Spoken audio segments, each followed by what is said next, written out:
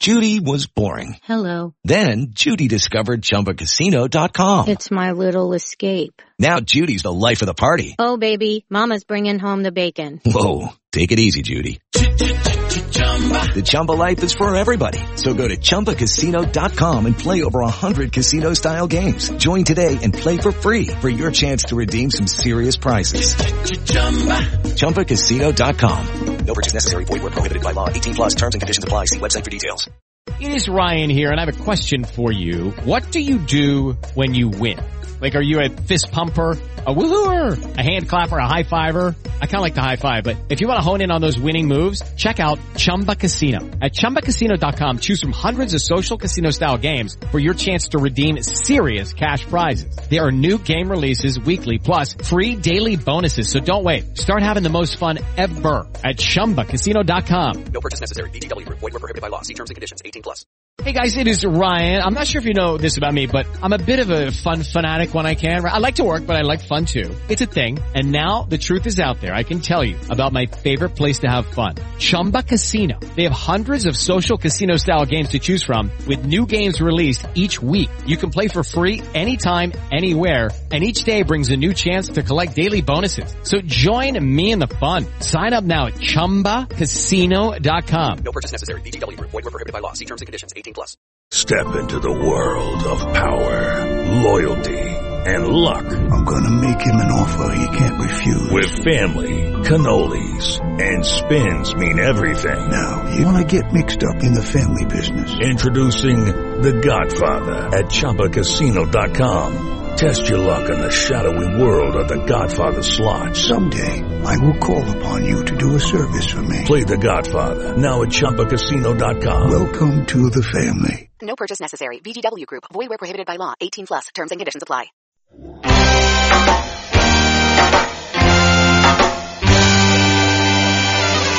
You're listening to the Red Seat Podcast. Back to full. Red Sox fans have longed to hear it. The Boston Red Sox are world champions. Part of the Over the Monster Network. Swinging a high deep drive to right field. That one's stalled to the right. Hunter on the move. Racing back. It's over his head. It's gone. It's into the bullpen. This game is tied. This game is tied. David Ortiz. David Ortiz. David Ortiz. Presented by SB Nation. It hasn't happened at Fenway Park for 95 years. The Red Sox are world champions. Hosted by Jake Devereaux. Here comes a 1-2 pitch. Red Sox win the World Series. And featuring Keaton deRocher. High deep drive. He crushed it. It's a grand slam. Wow. I'm telling you, it's time to party. Got it. 300 strikeouts in 2017 for Chris Sale. An absolute strikeout machine. 13 tonight against the Baltimore Orioles. They're all loaded. High fly ball, deep into left center field. Way back it carries. That ball is gone. The Red Sox walk it off in style. That's how it's done. The X-Man strikes. Fly ball to deep left center field. Devers has hit it out. The rookie takes Chapman the other way to tie the game.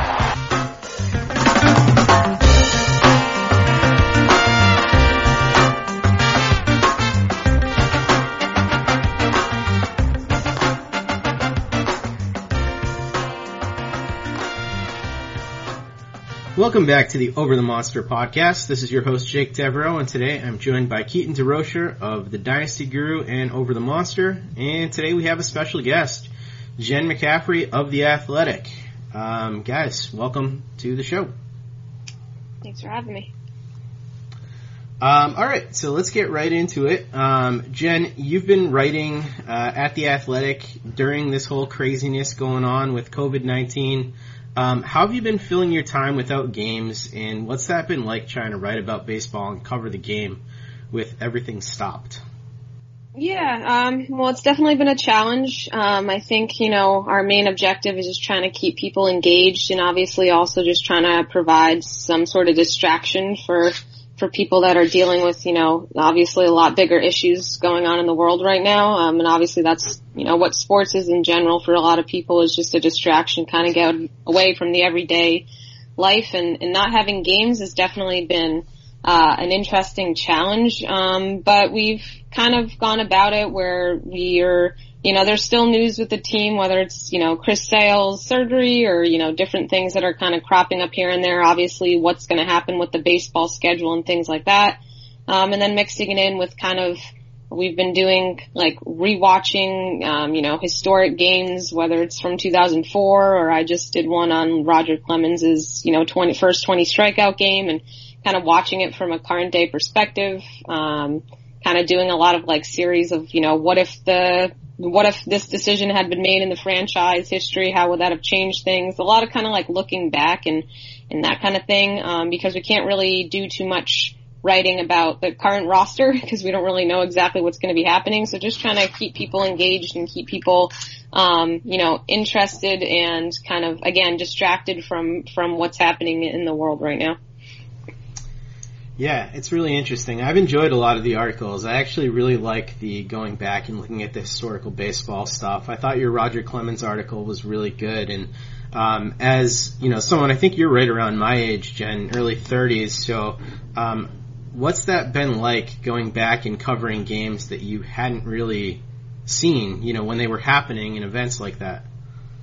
Yeah, it's been kind of like a fun exercise, obviously the games in, the 80s I wasn't, necessarily alive for. I was a toddler. So like you said, that's kind of funny, even just watching from like a journalistic perspective of like just the broadcast itself and, different things you notice about how the games are covered. And, even one thing I left out in that Roger Clemens story, obviously it took place in 86 and they mentioned on the broadcast that, there was still at the time like a bar in the press room. Like I had known that was a thing, back in the day. I thought it was more in like the 60s and 70s, but they gave like a shout out to the bartender in the press room, like press room like bar, wow. Which I didn't realize that was still like around in the late 80s. I'm not sure exactly when it went out of commission. We definitely don't have that nowadays. But it was just certain things, or it was kind of funny to, and obviously the game itself, just, in Fenway, how much Fenway obviously has changed over the years, and just kind of the advertisements and the commercialization of the game itself. And, it's been pretty interesting, not just watching the games, but everything that else that kind of goes along with it, and kind of how, much the world has changed itself, over the years too. I think the weirdest thing for me watching older games is seeing that there's no seats on top of the monster. Yep. Talking about just the evolution of Fenway Park. Absolutely, that's another one, yeah. And I mean, even in like the, that's always super noticeable, but even like in the Clemens game, there was like an ad, like on the, in Fenway for Marlboro, like cigarettes, and it's like, that definitely is not something that they advertise nowadays. Like just things like that make you kind of laugh. I was thinking, though, they could have really used a bar in the press box during 2019, probably 2011, and probably the Bobby V year, too. So absolutely. Some people missing that bar, I'm sure. Yeah, totally. All right, you talked about Chris Sale a little bit, and Keaton, I know you had a question to ask about Chris Sale, so why don't we just jump right into that?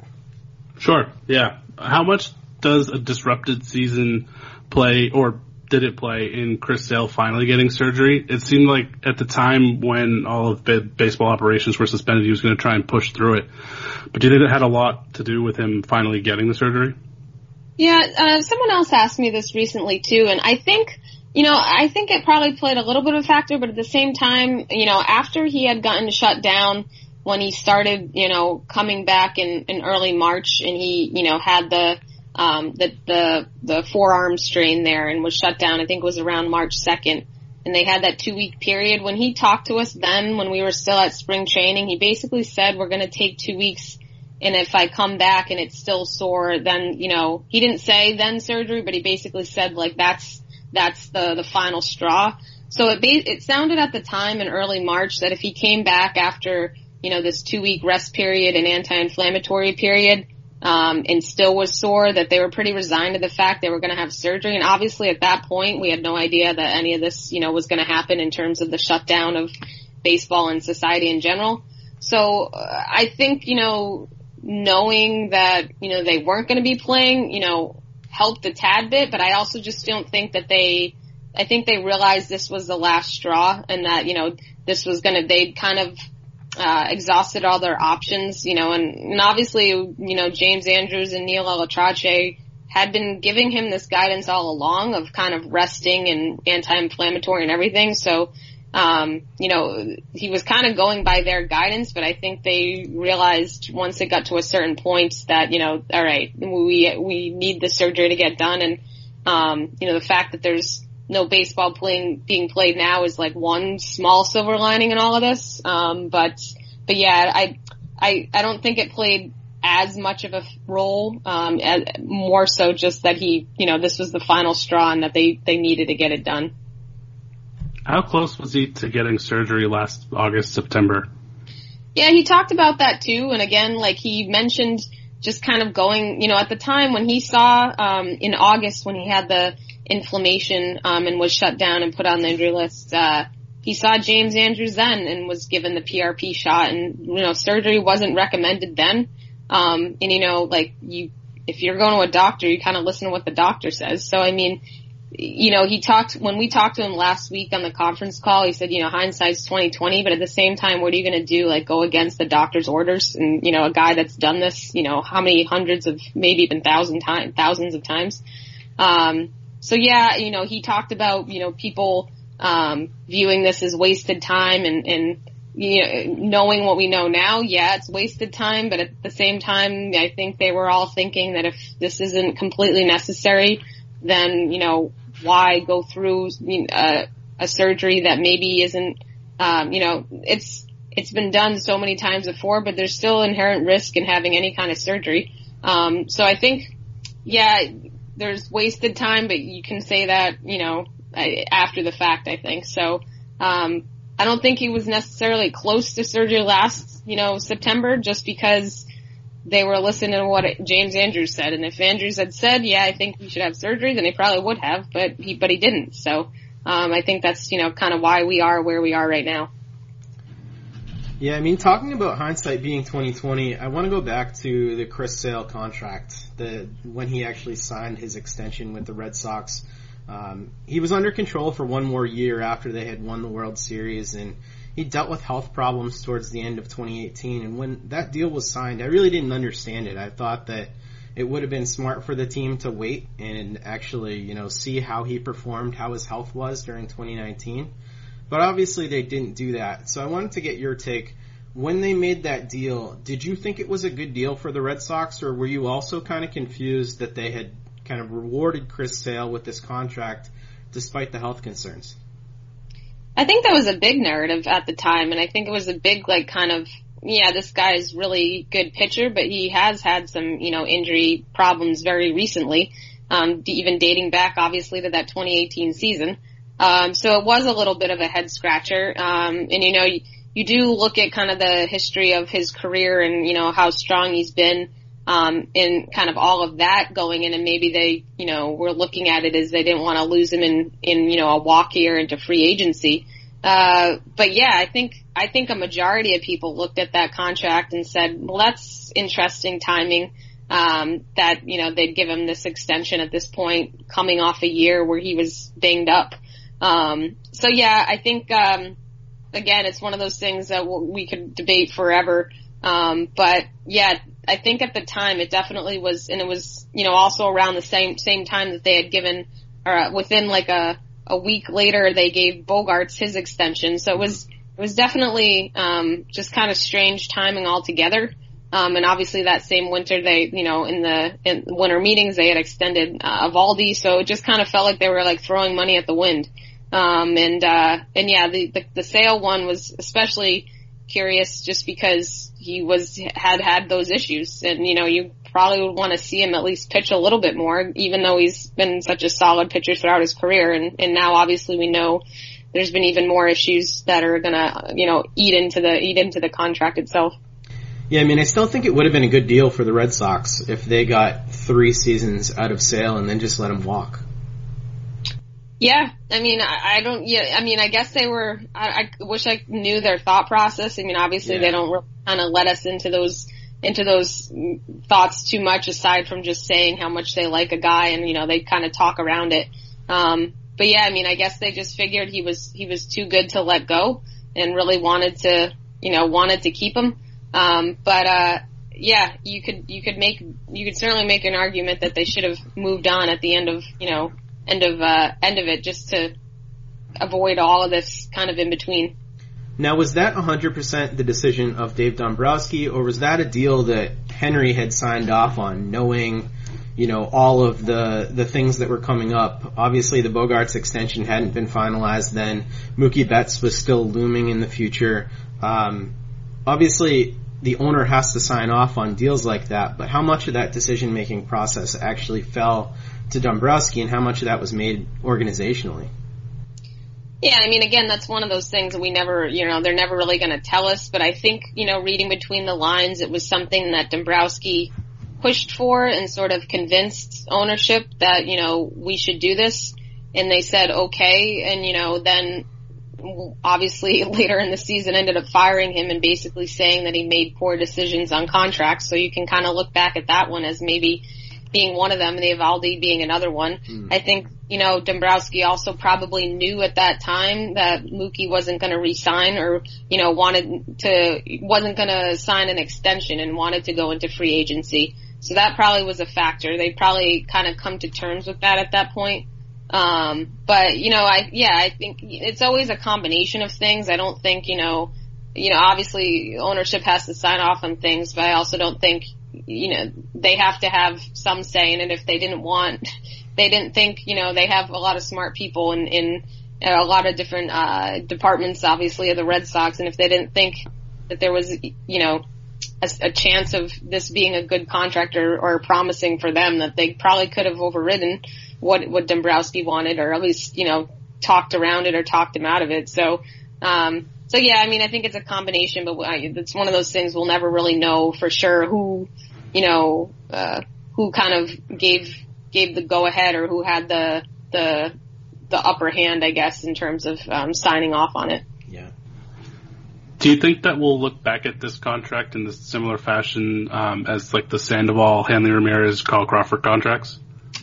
I don't know. It's hard to say because we don't really know what Sale's going to come back out of this. You can look at kind of, if he comes back in a year, maybe, beginning of next season, if baseball's, up and running and everything by then, if he comes back around maybe May of next year, kind of on an optimistic timetable, because that'd be about 12 months, what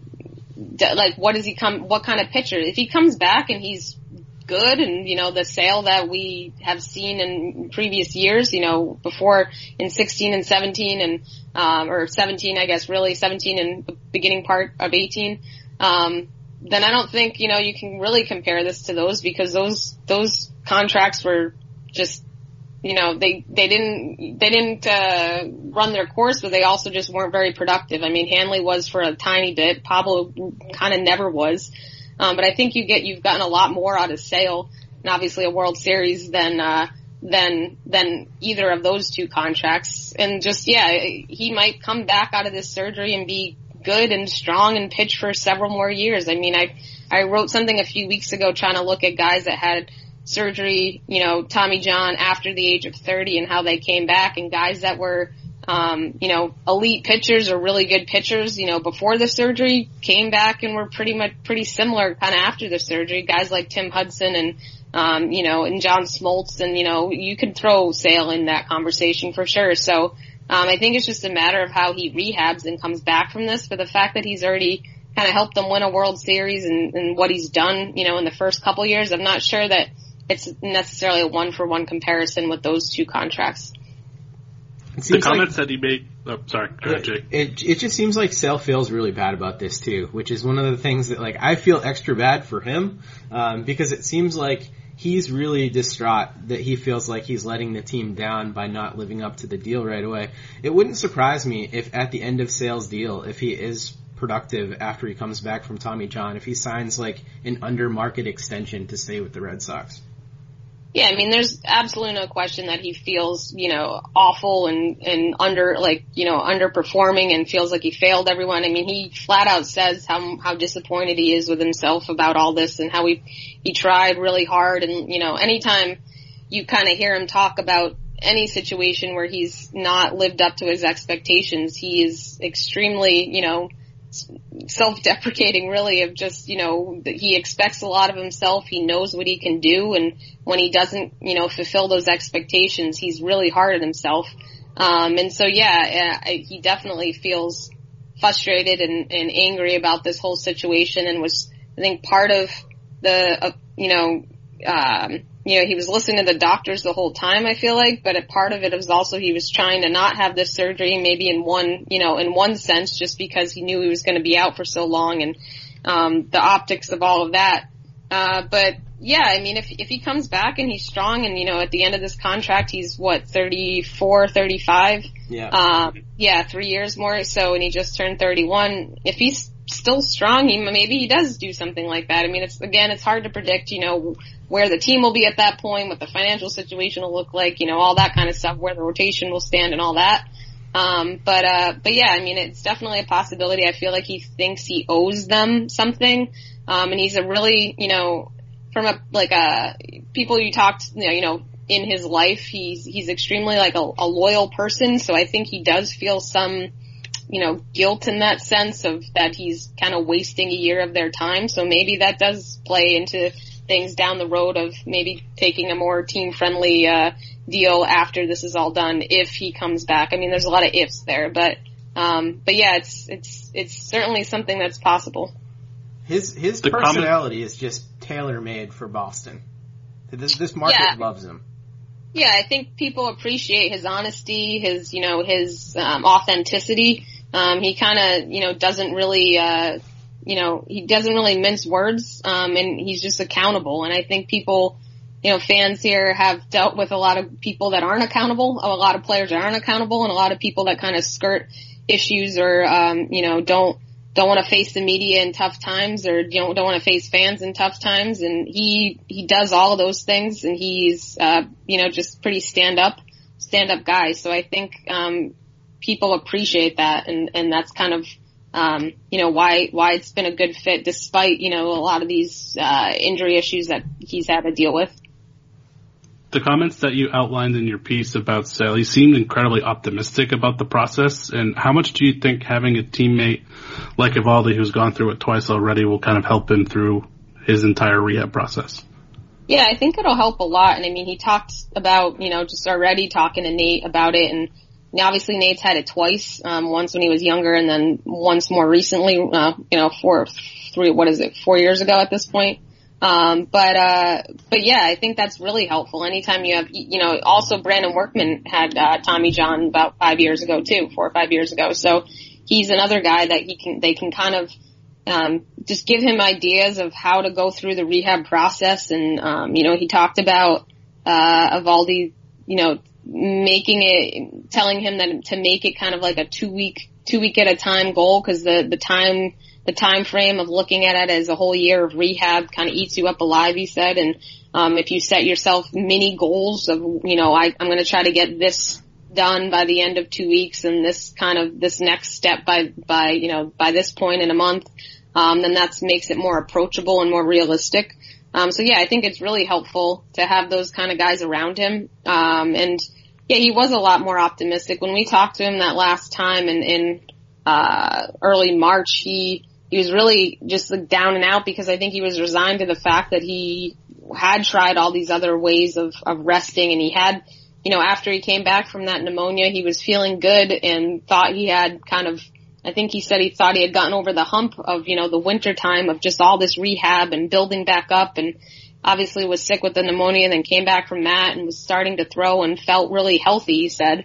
And then to just kind of feel this after that first live VP session was like deflating.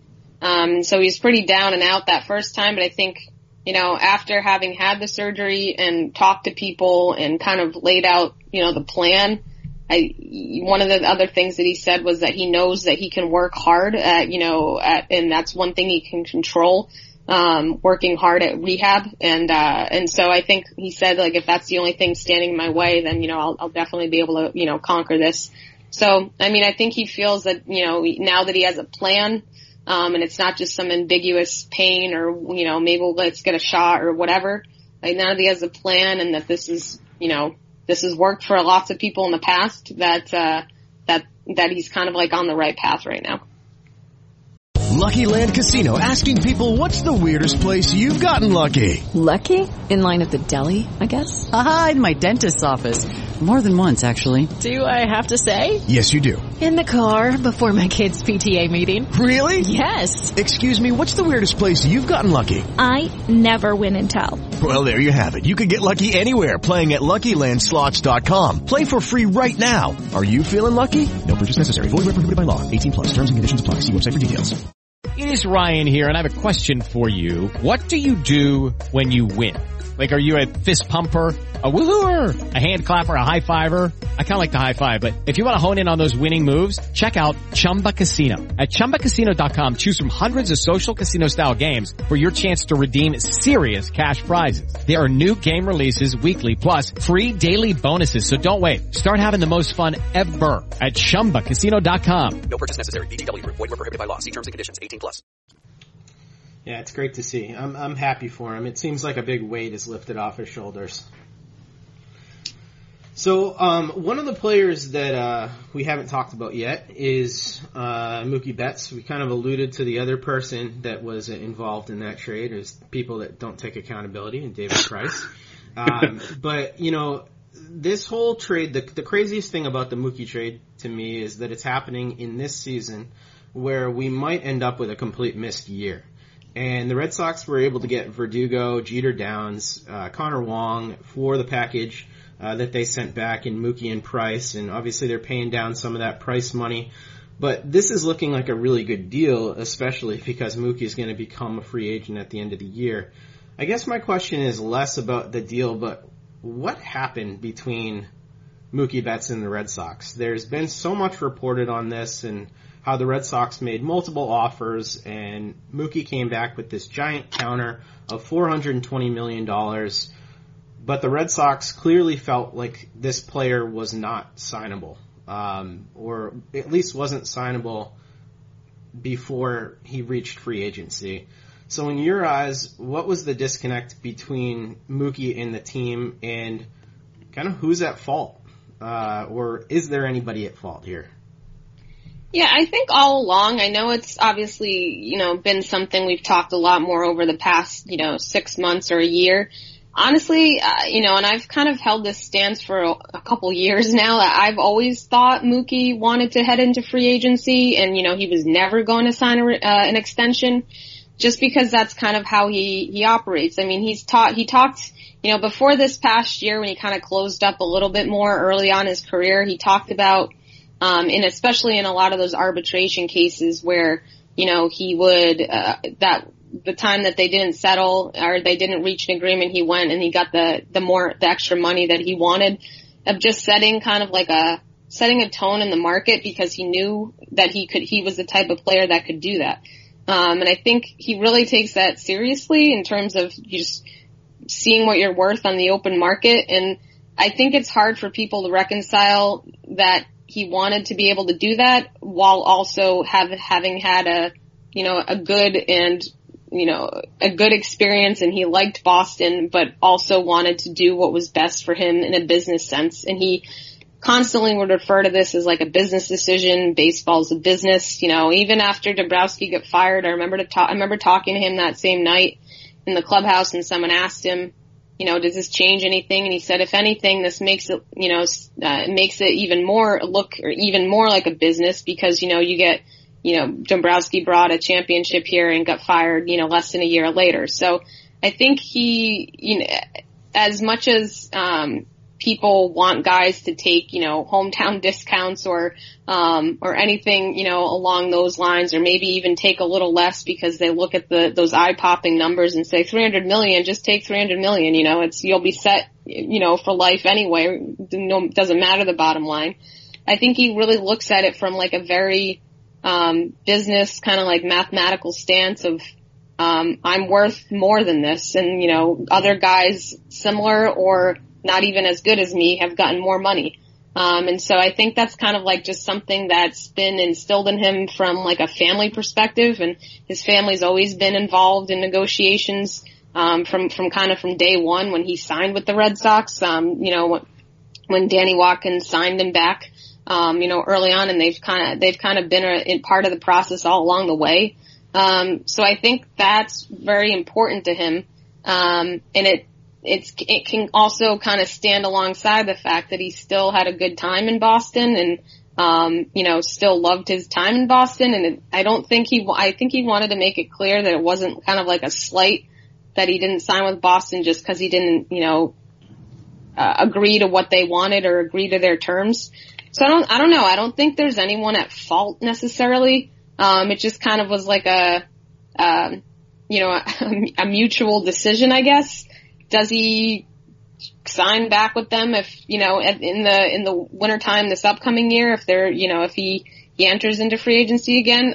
I don't know. I mean, I think there's a chance. I mean, if he consistently goes out there and says he wants to take, the highest bidder and the team that gives him the most money and the Red Sox go out and give him the most money, then, I mean, he'd be a hypocrite if he didn't take that deal. Right. So we'll see. But yeah, I think all along it's just sort of been, he wasn't going to sign an extension because he wanted to see what he was worth on the open market. And it's a very strange year for this to be happening in. But, the negotiations next winter will be really interesting to see what team he does end up with and what the contract looks like. And, a culmination of all of this after so many years of talking about it. Well, a lot of fans feel like when he did counter with the $420 million, that it was the Red Sox responsibility to essentially give him whatever he wanted. Would that have been the right baseball decision, in your opinion, for them to just give Mookie Betts $420 million? Yeah, I mean, again, it's like, I don't know. I mean, they obviously can afford it. They're $1 billion corporation. Their franchise is worth, I think Forbes had their thing like $4 billion, $5 billion, maybe even more than that. Yeah. So I mean, financially wise, like you look at that and see they can afford it. And obviously, the type of player he is, he'd be around for another 12 years or so, in the middle of that contract into his late 30s. So, I mean, yeah, like if you look at it in a black and white sense, I feel like, yes, they probably should have. But at the same time, you also look at the other side of things of needing to reset and try to, these luxury tax threshold penalties kind of keep going up and up and up until exponentially basically.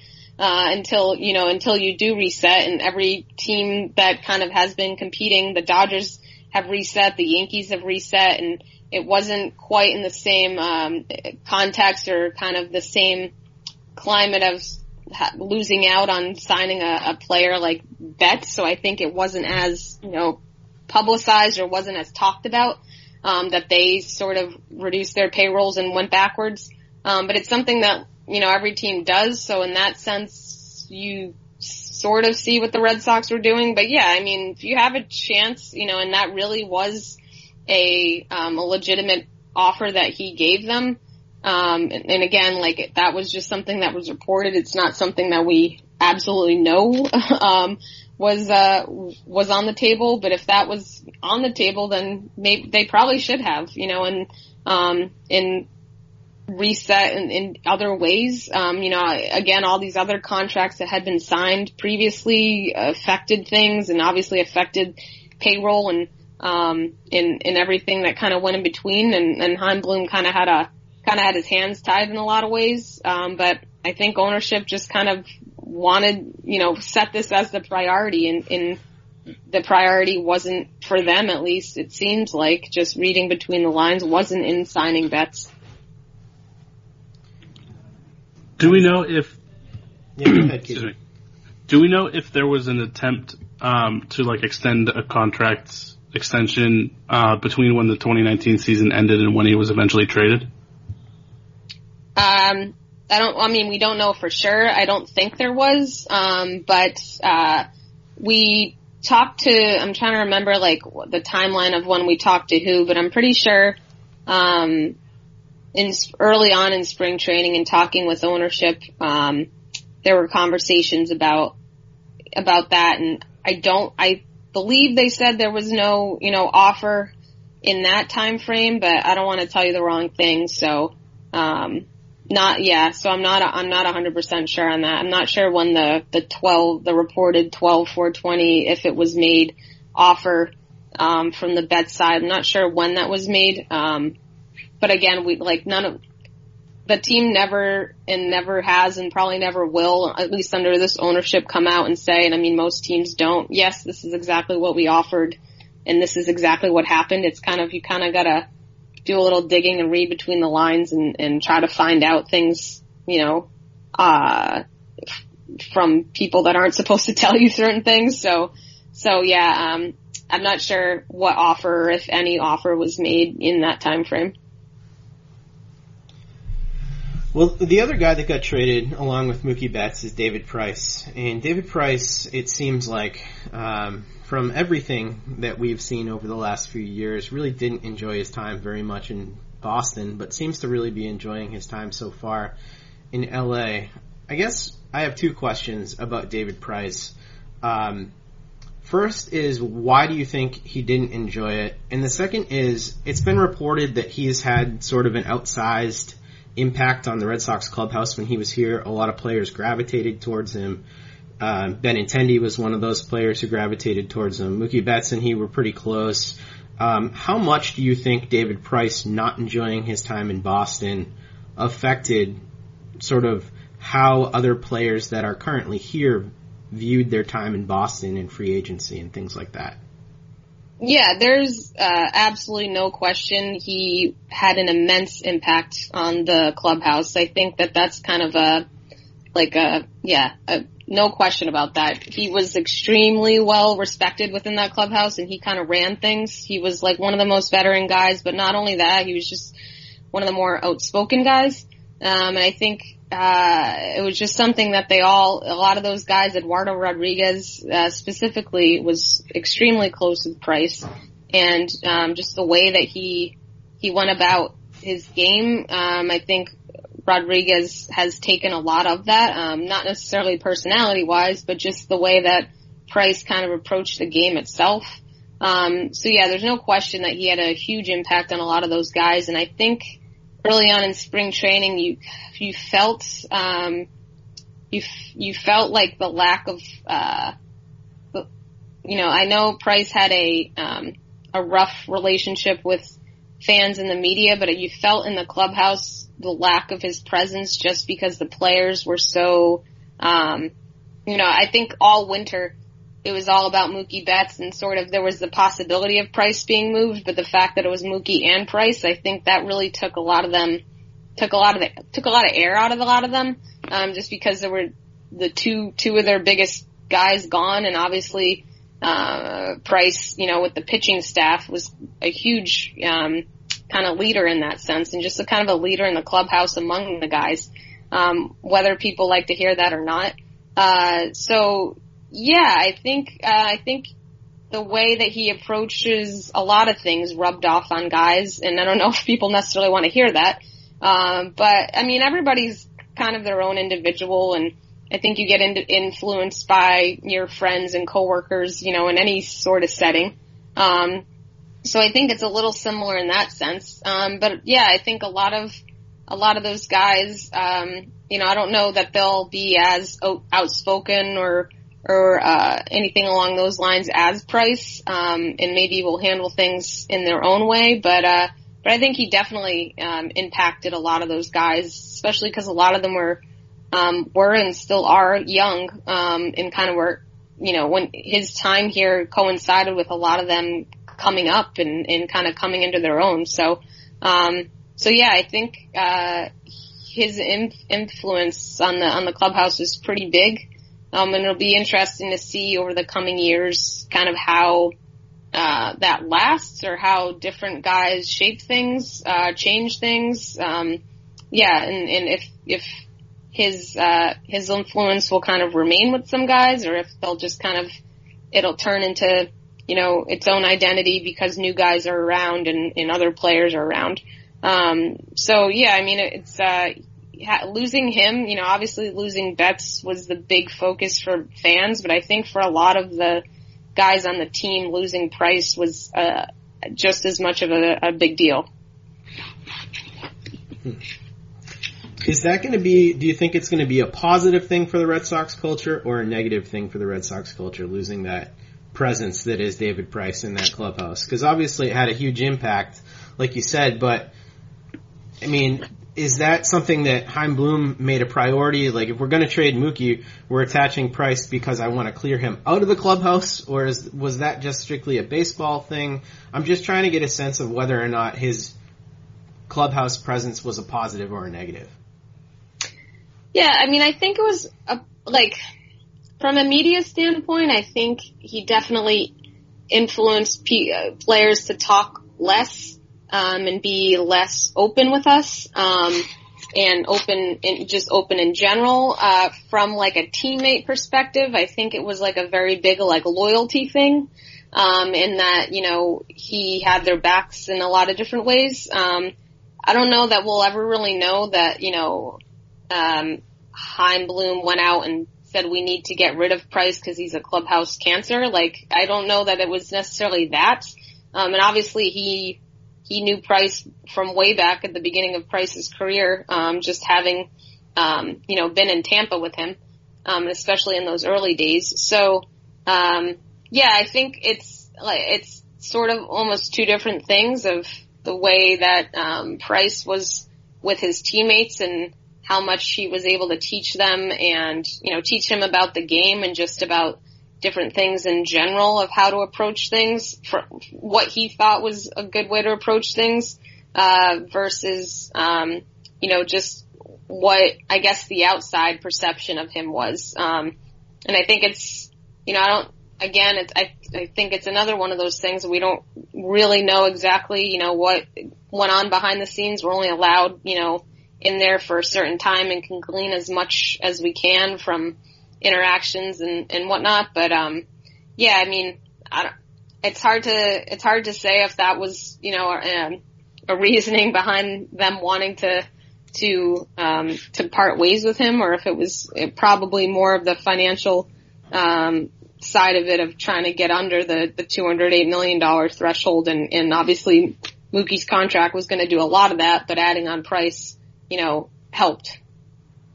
Yeah. Looking ahead now a bit to the future of the Red Sox, what does a lost or shortened season mean for Red Sox free agents? And do you think they end up bringing a guy like Moreland back because now development of Bobby Dahlbeck is kind of delayed? Yeah, I mean, those questions are so hard to answer. I mean, yeah, Dahlbeck's kind of missing a season, and especially a lot of the young pitchers are all missing a season kind of to develop. What is a guy like Jackie Bradley obviously is entering to free agency.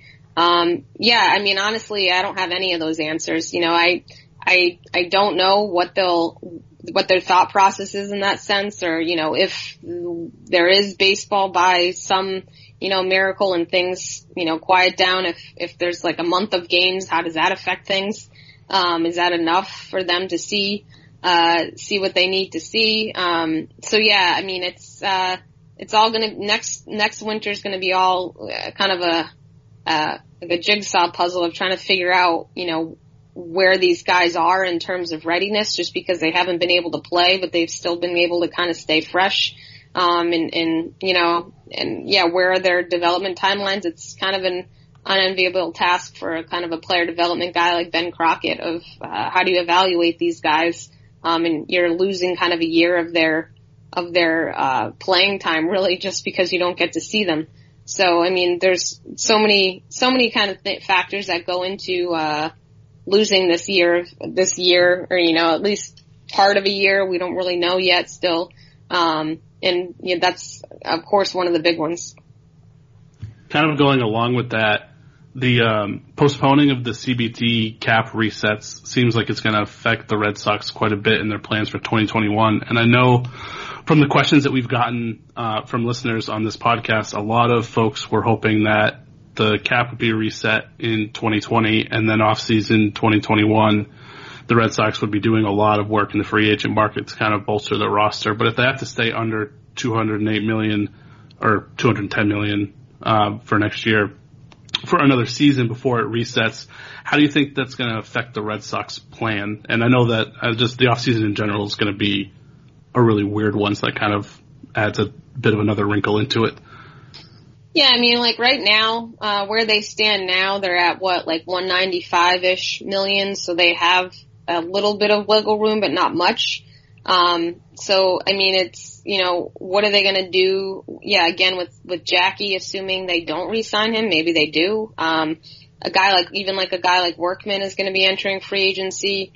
They obviously need to add to the rotation. I mean, you'd be expecting, or on an optimistic timeline, Sale would be coming back some point in 2021, but I mean, you'd still probably need to fill in, you're not gonna, I don't think they're gonna be entering next year with the rotation, question marks, so many rotation question marks that they had this year.